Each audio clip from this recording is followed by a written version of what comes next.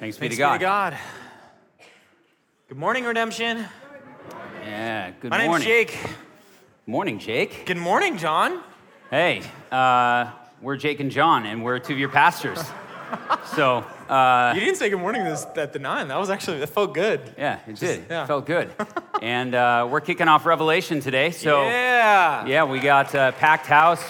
Everyone's excited to hear what we have to say. Yeah. And I love this artwork. This is made for me. It looks just like me. I love our Revelation artwork. So whoever made that, shout out to. I know it's one of our designers. Like that looks like your style, or you look like a stick figure? Both. Okay. Yep. Yeah. Definitely looks like my style. And And your physique, so. Yeah, that too.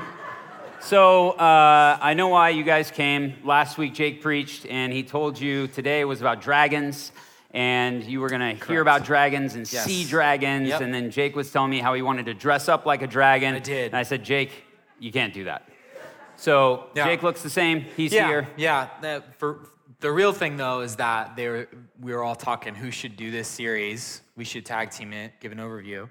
And they're like, well, why don't, there's dragons in the book. Why don't we get the guy who's got like a bunch of tattoos all over him, who has like dragon tattoos, and then the guy who likes to play Dungeons and Dragons, and we'll put them together, and that'll be perfect. Yes, and I am the guy that doesn't play Dungeons and Dragons, just to make that clear. Okay, so hey, we are, I could make fun of Jake for a long time, but we're gonna get into Revelation. Yeah, so hey, let's pray.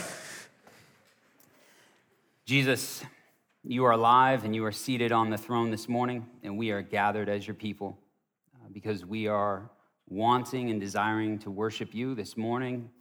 And Lord, this is a house of worship. And Lord, we are also gathered this morning because we want to hear from your word. We want to hear you speak. And so, Holy Spirit, would you come? Yes. Fill this place. Lord, that you'd speak through Jake and I and in this message of Revelation, that it would shape us today. Amen. Amen. All right, so we got a lot to cover, so we're going to dive right in. Revelation chapter 1. If you don't know where that is, it is the last book of the Bible, so turn to the end. Chapter 1, we're looking at the first several verses. I'll read, and it'll be on the screen. The revelation of Jesus Christ, which God gave him to show to his servants the things that must soon take place. He made it known by sending his angel to his servant John, who bore witness to the word of God and to the testimony of Jesus Christ, even to all that he saw. Blessed is the one who reads aloud the words of this prophecy, and blessed are those who hear and who keep what is written in it, for the time is near. John, to the 7 churches that are in Asia. So before we dive into these 3 verses here any further, I want to give you guys just kind of a layout of what Jake and I are going to be doing today, where we're going. This sermon is meant to be like an overview sermon of the book of Revelation, and we want to help you know how to read Revelation, but also understand it. And so that's where we're going this morning, and we are really excited because Jake and I actually found something that a biblical scholar wrote on the book of Revelation. He wrote a brief summary of the entire book of Revelation that I'm going to read to you right now, and it'll be on the screen. The risen Christ appears, eyes of fiery flame, with trumpet voice like mighty waves crashing against the shore, holding 7 stars in his right hand. A throne in the heavenly sky appears.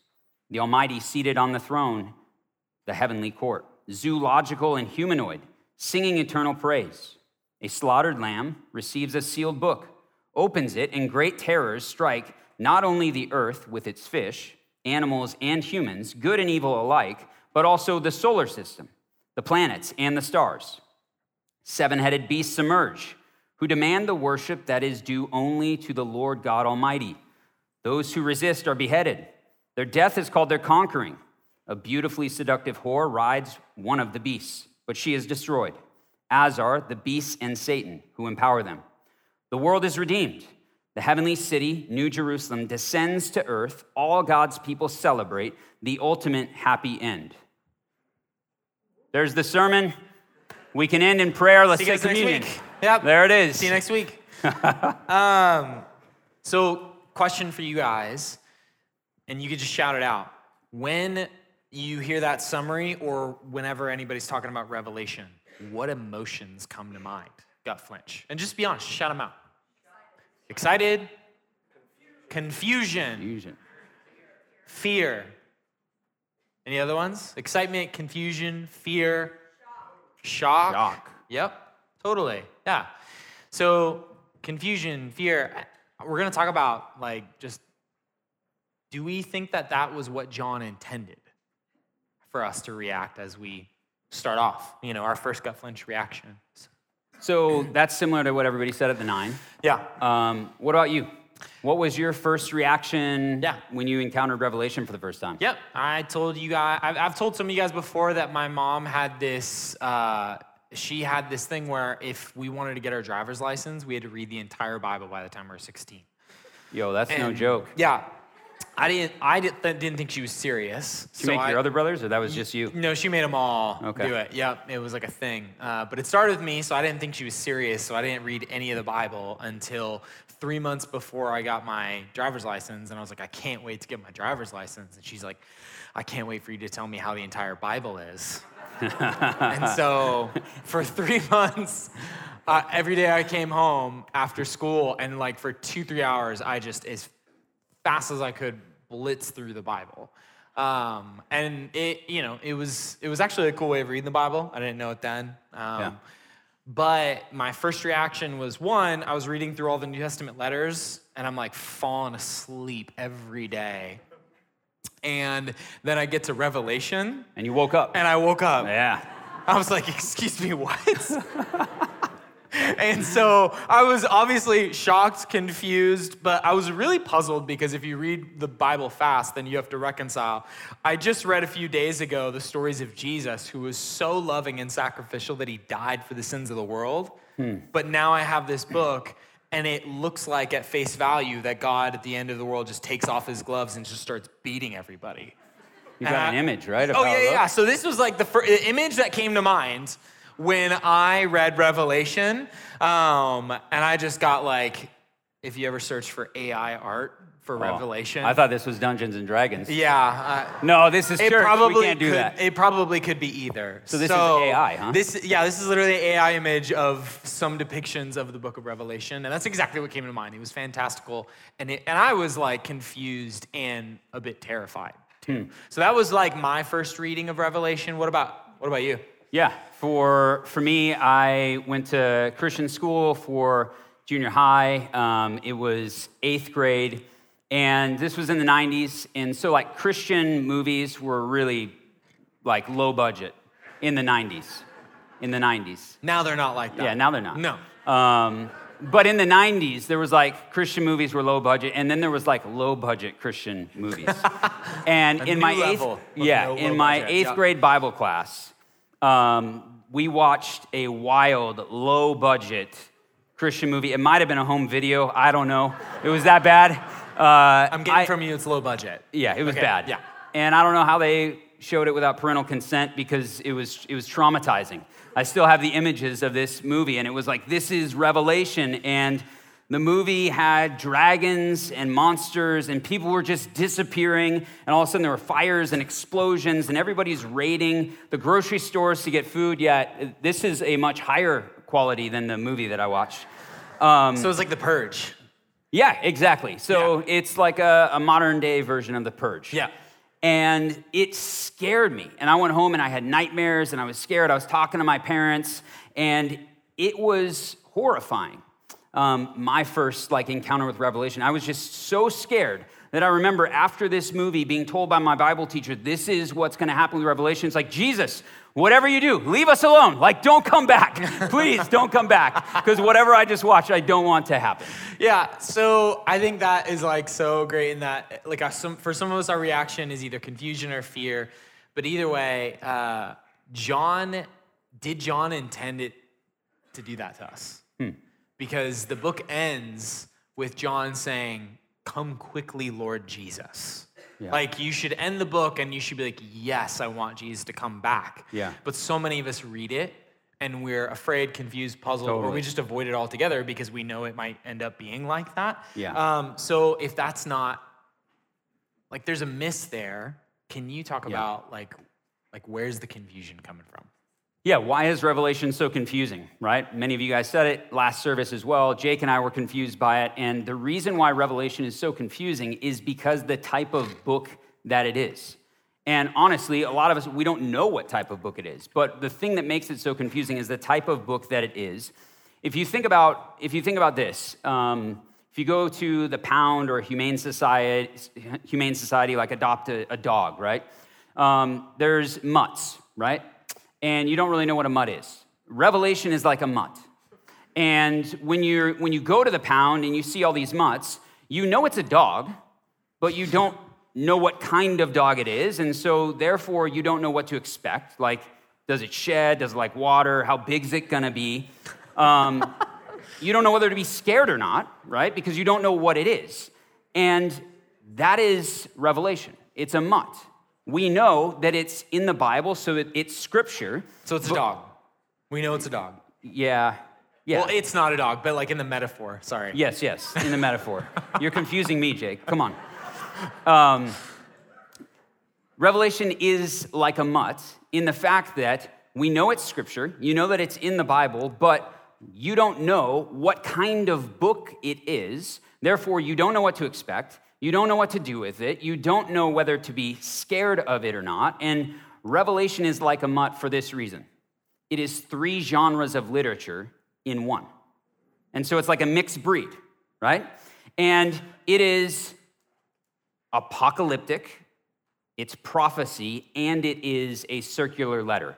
Or what many biblical scholars will say, Revelation is an apocalyptic prophecy in the form of a circular letter. And so it's not just 2, which you could say, well, now it's a golden doodle or something. Doodle. And you know what a golden doodle is, right? But it's a mutt. And when we know, though, that there are 3 different types of genre involved in this one book, all of a sudden it gives you some confidence and comfortability to be able to enter in and read Revelation. Okay, so it's apocalypse, prophecy, letter. Yes. Talk about apocalypse, because that first one that I hear, young Jake hears that and would have had the same reaction that you would have had, which was apocalypse sounds like the end of the world, terrifying, everything's on fire. So just walk us through that. Yeah, so apocalypse is obviously a genre of literature, but this was a very common ancient type of writing in Judaism, right before the time of Christ and right after the time of Christ. So for a couple centuries before Jesus and after Jesus in Judaism, apocalyptic literature was very common. Something that is important to know about apocalyptic literature is that it is filled with visions, symbols, and imagery. This was very common. And we don't just see this in Revelation, but there's also other places in the Bible. In Daniel, chapters 7 through 12, it's apocalyptic literature. In places outside of the Bible, in Jewish literature, like in 1st Enoch, it's apocalyptic literature. In other Christian literature that is not in the canon of Scripture, the Apocalypse of Peter, the Shepherd of Hermas, these are examples of this very common form of literature during these few centuries. Okay, so it's common for them back then as other forms of genre, but where are you getting that from in Revelation? Because I don't see that word apocalypse in there. It's great. So verse 1, chapter 1, verse 1, says the revelation of Jesus Christ. That word that's translated revelation in the original language in Greek is apocalypsis. And that means revelation. And so this is the revelation to John. It's the title of the book, Apocalypsis, the revelation of Jesus Christ. This is the apocalypsis of Jesus Christ. And so right in verse 1, the title of the book, it's cueing us into it is this type of literature. And here's why this is really important to know. Apocalyptic literature is not meant to be read literally. Okay. So this is something that I heard, and I bet you've heard this too growing up, but the idea that taking the Bible literally was this badge of faithfulness. Totally. So you're saying it's not supposed to be taken literally? Are we just getting like, Revelation's hard, so we're going to start getting a little bit more like loosey-goosey with how we interpret it? Yeah, are we liberal? Like, are we being liberal with interpreting the Bible? Isn't just reading it literally the best way? Like, talk about that. Yeah. So this is where understanding the genre of literature is so important, because certain types of genre are not meant to be read literally, like poetry. Poetry is not meant to be read literally. Some of the Psalms are actually like highly problematic if you do read them literally. And apocalyptic genre is meant to the same. It's not meant to be read literally.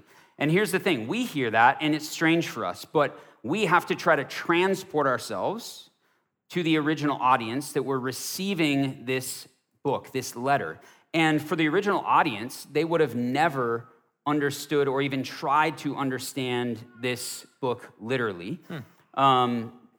And that's because they were very familiar with apocalyptic literature. Some of the things that appear in Revelation permeated other apocalyptic literature. So things like strange symbolic imagery, very common. It appeals to imagination. Visions, creatures, beasts, animals, colors, numbers, all of that you see in Revelation that's confusing, this was very common in apocalyptic literature. And so for us, we read this and we're like, man, you get the images like yours, the dragon, and you're just like, what is this? This seems random, seems weird, but to the original audience, this was not random at all. Because these images and these symbols, they come from the Old Testament prophets. They come from Jewish apocalyptic literature. And then this is the really important one to know today, but also as we get further into Revelation in the coming months, is a lot of this is from Roman pop culture.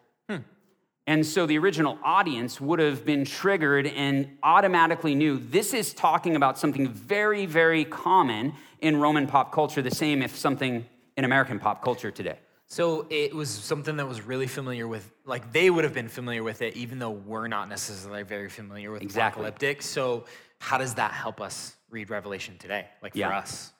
Yeah, I think the helpful thing is that if we neglect this form of literature and we don't pay attention to apocalyptic literature, we won't let symbols be symbols and we will try to make them literal. And that's where it starts to get really confusing. Once again, the original audience would have never done that. They let the symbols be symbols. They were very comfortable with it. And that's what we need to do as well. I think the important thing to know about apocalyptic literature is it wasn't just a couple writings. This formed actually an entire perspective or a way of viewing the world called an apocalyptic perspective. And this genre of literature actually emerged out of times of crisis and hardship. It was addressed to people who were oppressed, living under the oppression of the powers of the empire. And what an apocalyptic perspective was meant to do, it was meant to help sustain the people of God as they were powerless in the empire. The genre ultimately would paint a picture of a cosmic battle between good and evil, between God and Satan, with God ultimately triumphing in the end, defeating evil. And so this gave the people of God endurance during times of oppression. Okay, so it functioned as a way of, like you said, giving them endurance in the midst of this time of persecution or idolatry and compromise. So that's apocalyptic. Yep. And that one, it's in the first verse there. So then the next one you said was prophecy. And you guys can look with me in verse 3 for that one. It says, "Blessed is the one who reads aloud the words of this prophecy." So prophecy is the next genre that Revelation also is. And in the Bible, prophecy has less to do with future telling and far more to do with right now telling. So meaning God is speaking truth to a present situation for his people, right? Even if he's talking about what might happen in the future, he's speaking directly, prophetically, that's what we mean, to God's people at that time to equip them to be faithful to his calling. And so, that's what prophecy is. So let me just clarify. I have always thought prophecy is about predicting the future. Yeah. Oftentimes I hear prophecy, it's like end times, future prediction. Yeah. So sounds like you're saying something different. And so are there examples from the Bible where prophecy isn't predicting the future? Yeah, I mean, in the Old Testament, it's primarily that. And this is really helpful when we get into Revelation. So I'll just give you guys an example. So, you guys have been reading, I'm sure, all the minor prophets a ton lately, right? So think about when we jump into the next couple of weeks, the first image we're going to introduce to you in Revelation is the image of 7 lampstands. Okay, so go all the way back to the book of Zechariah, and what's happening is that the people of God are back from exile. They're rebuilding the temple, rebuilding the wall. This is out of the book of Ezra and Nehemiah, right? But there's a prophet that speaks then. And how he speaks is that God gives him these dreams and these visions, and then Zechariah the prophet goes, what does this mean? Because they were bizarre to him too back then. And so one of them, famously, is this vision where Zechariah sees these 7 lampstands, and then he naturally asks the angel that shows it to them, what does this even mean? Mm-hmm. And God tells him what it means through the angel. He tells him, actually, a very famous part of Scripture. The angel says to him, not by might, nor by power, but by the Spirit, says the Lord of hosts. So Zechariah and the people then who are under all this pressure, antagonizing as they're trying to rebuild, they're like, how's this going to happen? He gets this vision of these 7 lampstands, and then it is interpreted for him that this whole series of visions is to show them God is going to do it by his power. Now think about this. If you are the first church who got the book of Revelation, and most of you either are Jewish or have been rubbing shoulders with other fellow Jewish brothers and sisters, and you read the Old Testament prophets regularly, and you hear 7 lampstands in the book of Revelation, what do you immediately think? Not by might, not by power, but by the Spirit of the Lord. And so God is speaking to John and the churches. However, he's using all this like blend and mashup of all these Old Testament visions that already were loaded with all of this different meaning. But it was speaking to the people then to empower them and remind them and encourage them and convict them, not a code for the future necessarily. Very different than when we hear 7 lampstands, we think about HGTV. You know, it's like a very different way that they would have heard it. Yeah. So, hey, if that's Zechariah, what about John and the message of Revelation as prophecy? Yeah. So the other way that prophecy functions is prophecy functions to enable the church to live in accordance with God's calling. So what has already been said. God's already, proclaimed it, but Revelation functions as a prophecy in that it's a word for God's people to encourage them to walk faithfully in light of what God has already done. So it equips them. It equips them for patient endurance and faithful witness in the midst of an idolatrous world, because that's what was happening rampantly in the first century. Dude, that's helpful. Yeah.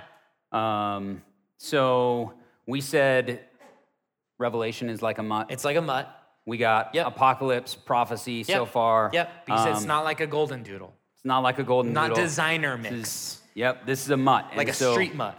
We got to have a third genre. Gotta have 3. Circular letter. So go to verse 4, beginning of verse 4.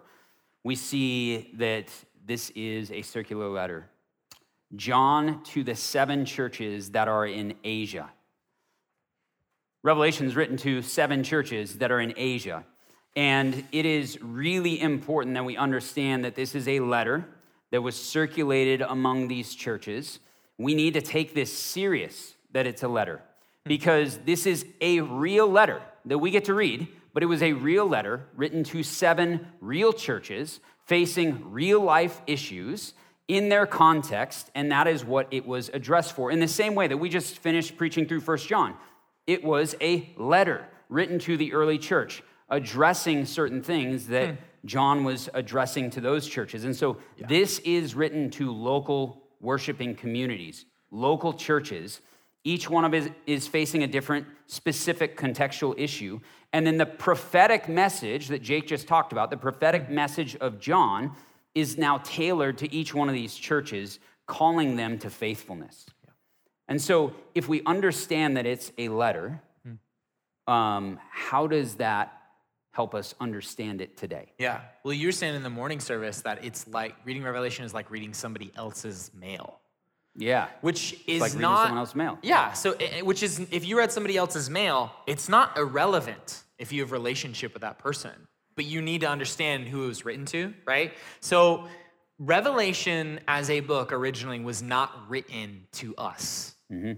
But it is written for us. Yeah. Does that make sense? Like, you have to understand that it was written to a real 7 churches, and that if you can get in their mind for a second, then you can appropriately understand what it might say to us as a church 2,000 years later. Because think about it, even though that it's written to 7 churches, right, which we'll see in the next couple of chapters, it's not 7 different letters.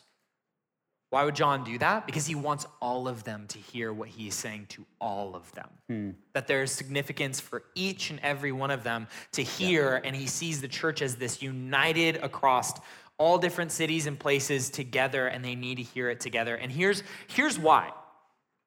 All churches face the same cultural idolatry dangers that the first century church did. All churches are part of a cosmic battle between God and Satan.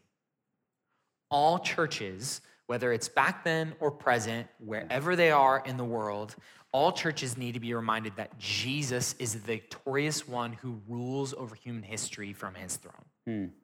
All the churches need that.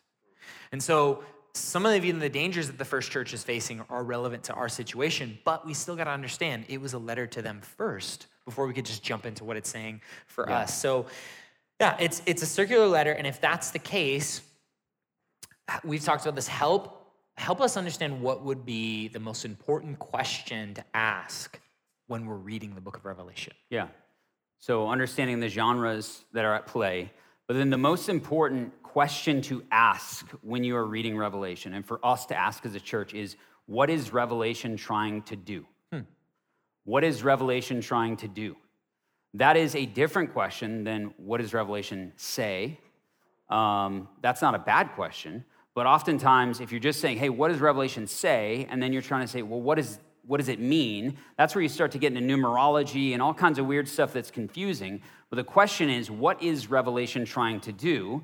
And if there's anything that you take away from today's sermon, it's what we're about to say. It's going to come up on the screen. This is what Revelation's trying to do.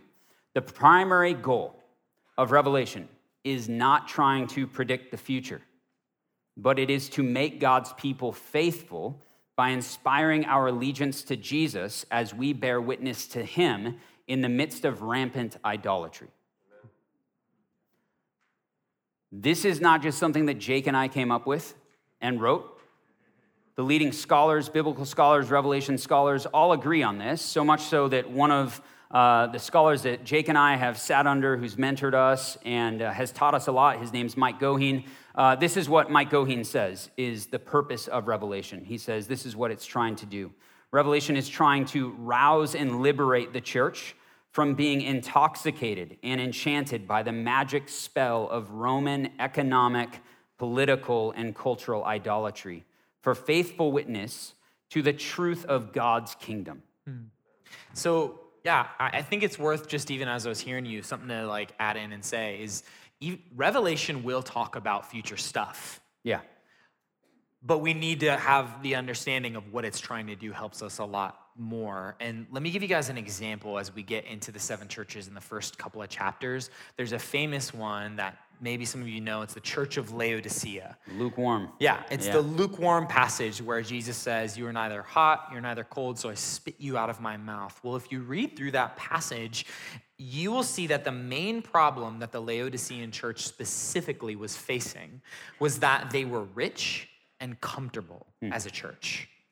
And they were wealthy because of basically co-opting the vision of Rome and kind of like syncretizing into the Roman vision for life. And so if you ask the question, what is Revelation trying to do? You begin to see that it's to get the church in Laodicea to understand that the future vision of the Roman Empire is destruction. Yeah. And why it's saying that is because what it's trying to do is get them to repent, and it's trying to get them to change their heart so that they are not just sucked into this vision of comfort and wealth. And so it would be the equivalent of like today, if we as a church, Redemption Tempe, were just culturally obsessed with the stock market.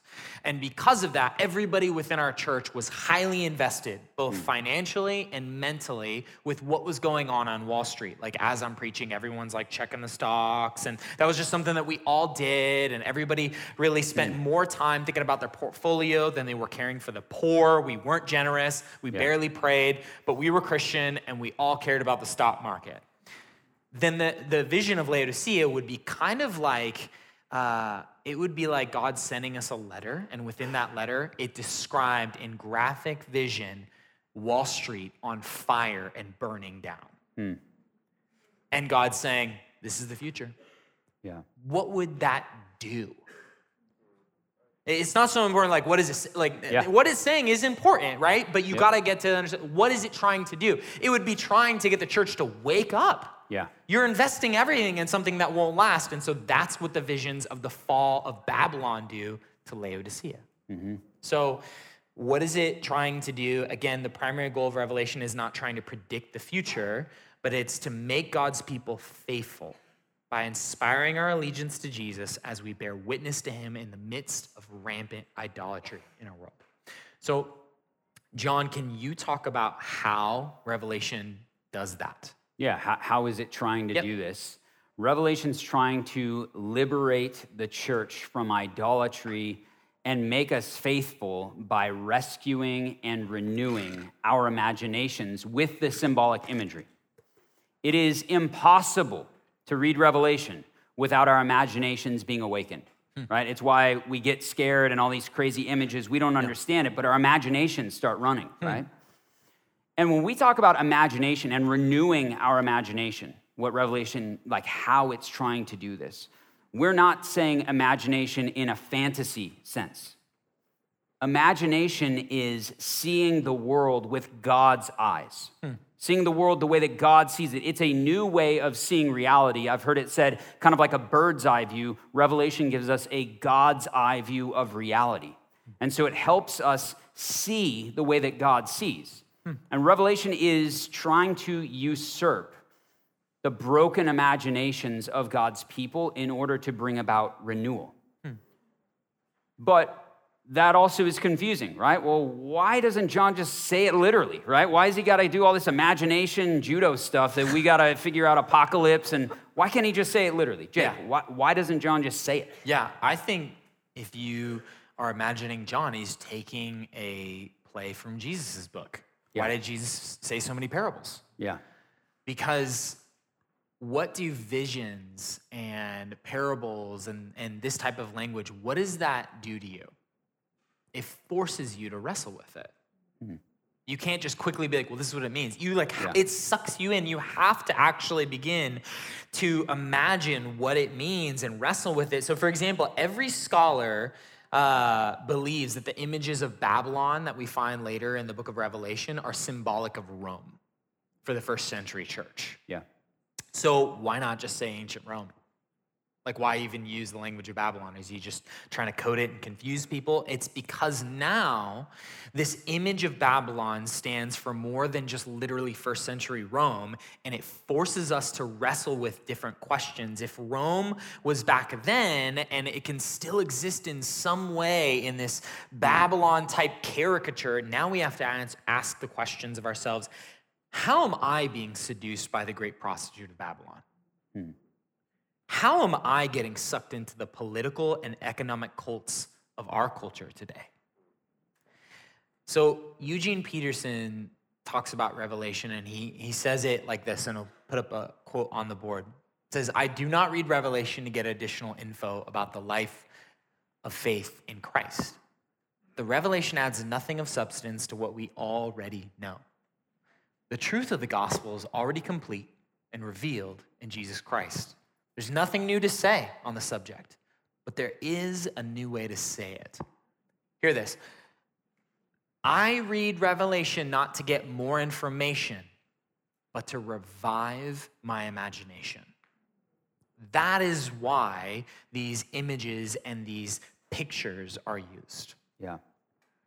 Yeah, and I think this is really important for us to understand, because in America, there is a battle for your imagination. There's a battle for your imagination, and your imagination has been shaped by our American culture and society. And it's not just your imagination has been shaped by it, but your imagination then shapes how you live, shapes how you act, how you think, what you say, what you believe, your desires, all of that. And there's a battle for your imagination in America. You think about this. Marketing in our country. Marketing and advertising. What is it after? It's after your imagination. It appeals to your imagination. Because as you see company after company, advertisement after advertisement, image after image on social media, all of a sudden your imagination starts spinning. My life would look different if. My life would be somehow better if. Because it's appealing to your imagination. It starts to get your imagination thinking about whatever the image was, whatever the advertisement was, about how your life would somehow be better and different if you fill in the blank with whatever the marketing is. Yeah, the one that I think about too, as we've been talking and praying, is think about entertainment in our culture. It's like one of the biggest exports that America has is entertainment. And what is entertainment if not you exchange the ability of entertainment to shape your imagination in exchange for comfort and pleasure? But what happens if that, that entertainment is not through the lens of the kingdom of God? Well, then, think about what we assume within our culture about sex, what we assume about violence, what we assume about marriage, what we assume will make us happy. But all of these messages that we assume do not come to us through like a bullet point list of this is what Americans believe. But instead, it's just through stories being told over and over and over again to where we all just accept, that's just how things are. Yeah. But it's done through entertainment, which is a great example of shaping of the imagination. Yeah. And the message that John writes to the churches is so relevant to us today because, church, you need your imaginations reshaped and renewed. And here's why. Because your imaginations have been hijacked by sin and idolatry.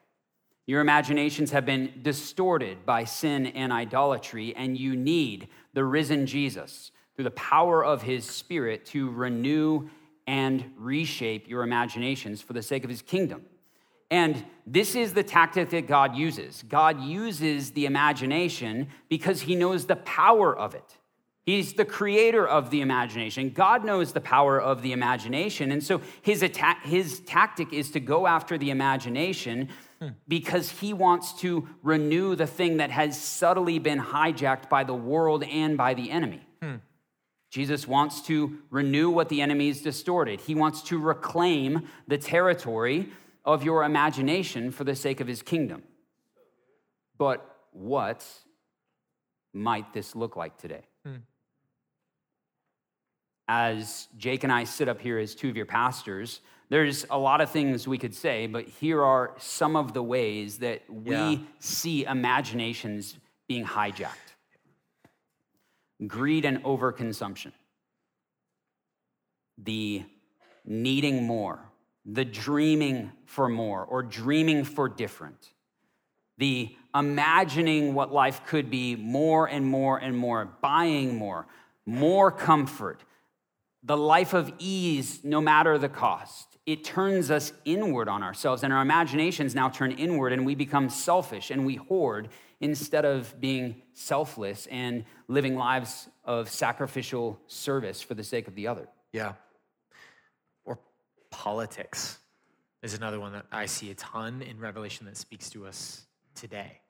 You have leaders, parties, sides that all present themselves in this idolatrous vision as the one that can fix the world when only God's kingdom can.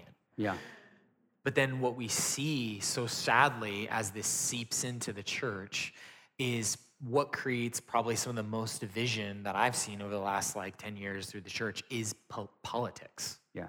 And what's so sad about that is it divides the body, even though it's so clear, especially in Revelation, that Christ, Jesus, died to unite the body into this one family for the future of the world. Like, we need to hear that we need our minds reshaped in the political imagination. Yeah. And also living in a pornified society, sex and pornography and the rampant pervasiveness of porn in our world and in our society that leads to lust. And all porn does is hijack your imagination. Yeah. And because we live in this sexualized society now, imaginations lead to fantasizing, and then these fantasies lead to making these things reality, and this perpetuates sexual brokenness time and time and time again, and we need the risen Jesus to renew and reshape our imaginations. Let me ask you guys a question that I want you to think about and pray about as we start going through Revelation. Where do you need your imagination reshaped by Jesus? Where do you need the risen Jesus to reshape your imagination? So, you want to tell us about what we're inviting people to? Yeah, and I would just say with that question, I love that question, and I would say write that question down, remember it, pray through it, journal, not just from the sermon today. Yeah. Over the next several months as we're in Revelation. That's good. Where do you need the risen Jesus to reshape your imagination? And listen to the Spirit speak, because we all do in some way. And so as we embark on the next several months, we're going to be in Revelation for a while, and we are excited, really excited to tackle the book head on. We have an invitation for you guys as your pastors, and it's a pastoral plea for you to commit to two things. They'll be on the screen. And so as we embark on Revelation, please commit to unity. Do not break fellowship over end times and your interpretation of Revelation. Please do not be hostile. Please do not split the body of Christ over how you interpret the end times, big word, eschatology. It is an open-handed issue. Even our pastors on our staff, we lean differently on things. Hear me, throughout church history and tradition, there are different interpretations. This is an open-handed issue. Please do not attack your brothers and sisters, divide your RC, try to tackle Jake and I after the sermon, anything like that. You can tackle me. Yeah, you can tackle Jake, but you'll hurt me, so I'm fragile. But please, commit to unity. And I say that because if you are using Revelation to somehow divide the body of Christ, you're reading it wrong. Revelation is about the revelation of Jesus Christ, who has created a new human family called the church. And we will reign with him in the new heavens and new earth. We will be with Jesus united as the bride of Christ. And so Revelation is not meant to destroy or divide the body of Christ, because Jesus is actually trying to unite us in the new heavens and new earth. Amen. Okay? The second commitment, please commit to the wrestle. Commit to wrestling through Revelation. And here's what I mean by that. You cannot faithfully read Revelation in one time, quickly, just skimming through it or doing a quick read. This is a book that takes immersion, reading it, deeply, prayerfully meditating on it, reading it. And here's the thing.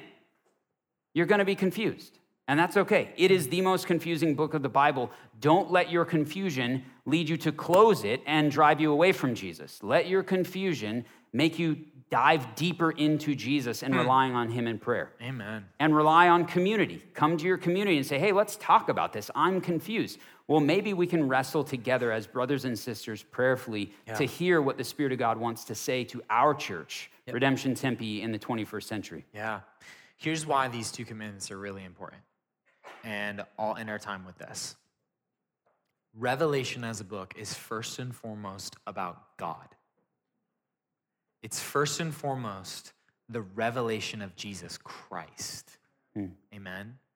And because it is the revelation of Jesus Christ, it is about a lamb who was slain to unite a people to himself and to one another. It is the hope of resurrection for the people of God. And therefore, as we read it, it should unite us, not divide us. And it's the words of Jesus Christ. So when Jesus speaks, we listen and we are willing to enter in and wrestle with it. But no matter where you land at the end of this journey, as we wrestle through Revelation and what you think about the end of all things, no matter where you land, where we land, here's what we all know and believe. Jesus is coming back. Amen? Amen. Let's pray. Father, we thank you for the revelation of Jesus Christ, which you gave your servant John, and you are giving to us today in 2023. And we ask for ears to be able to hear it, a mind to be able to wrestle with it, eyes to see it, and that you would, my big prayer, Jesus, is that you would use this season as we go through this to unite us as a body like we have never been before. And even as I've been praying this morning, Jesus, my prayer is this, that we would all have a hunger for your presence, a longing for your return, and that we would gain a posture out of Revelation to live as if it is the end times in a really beautiful way, expectant on your return, Jesus. So with that, we love you. We thank you for your time and your word. Amen. Amen.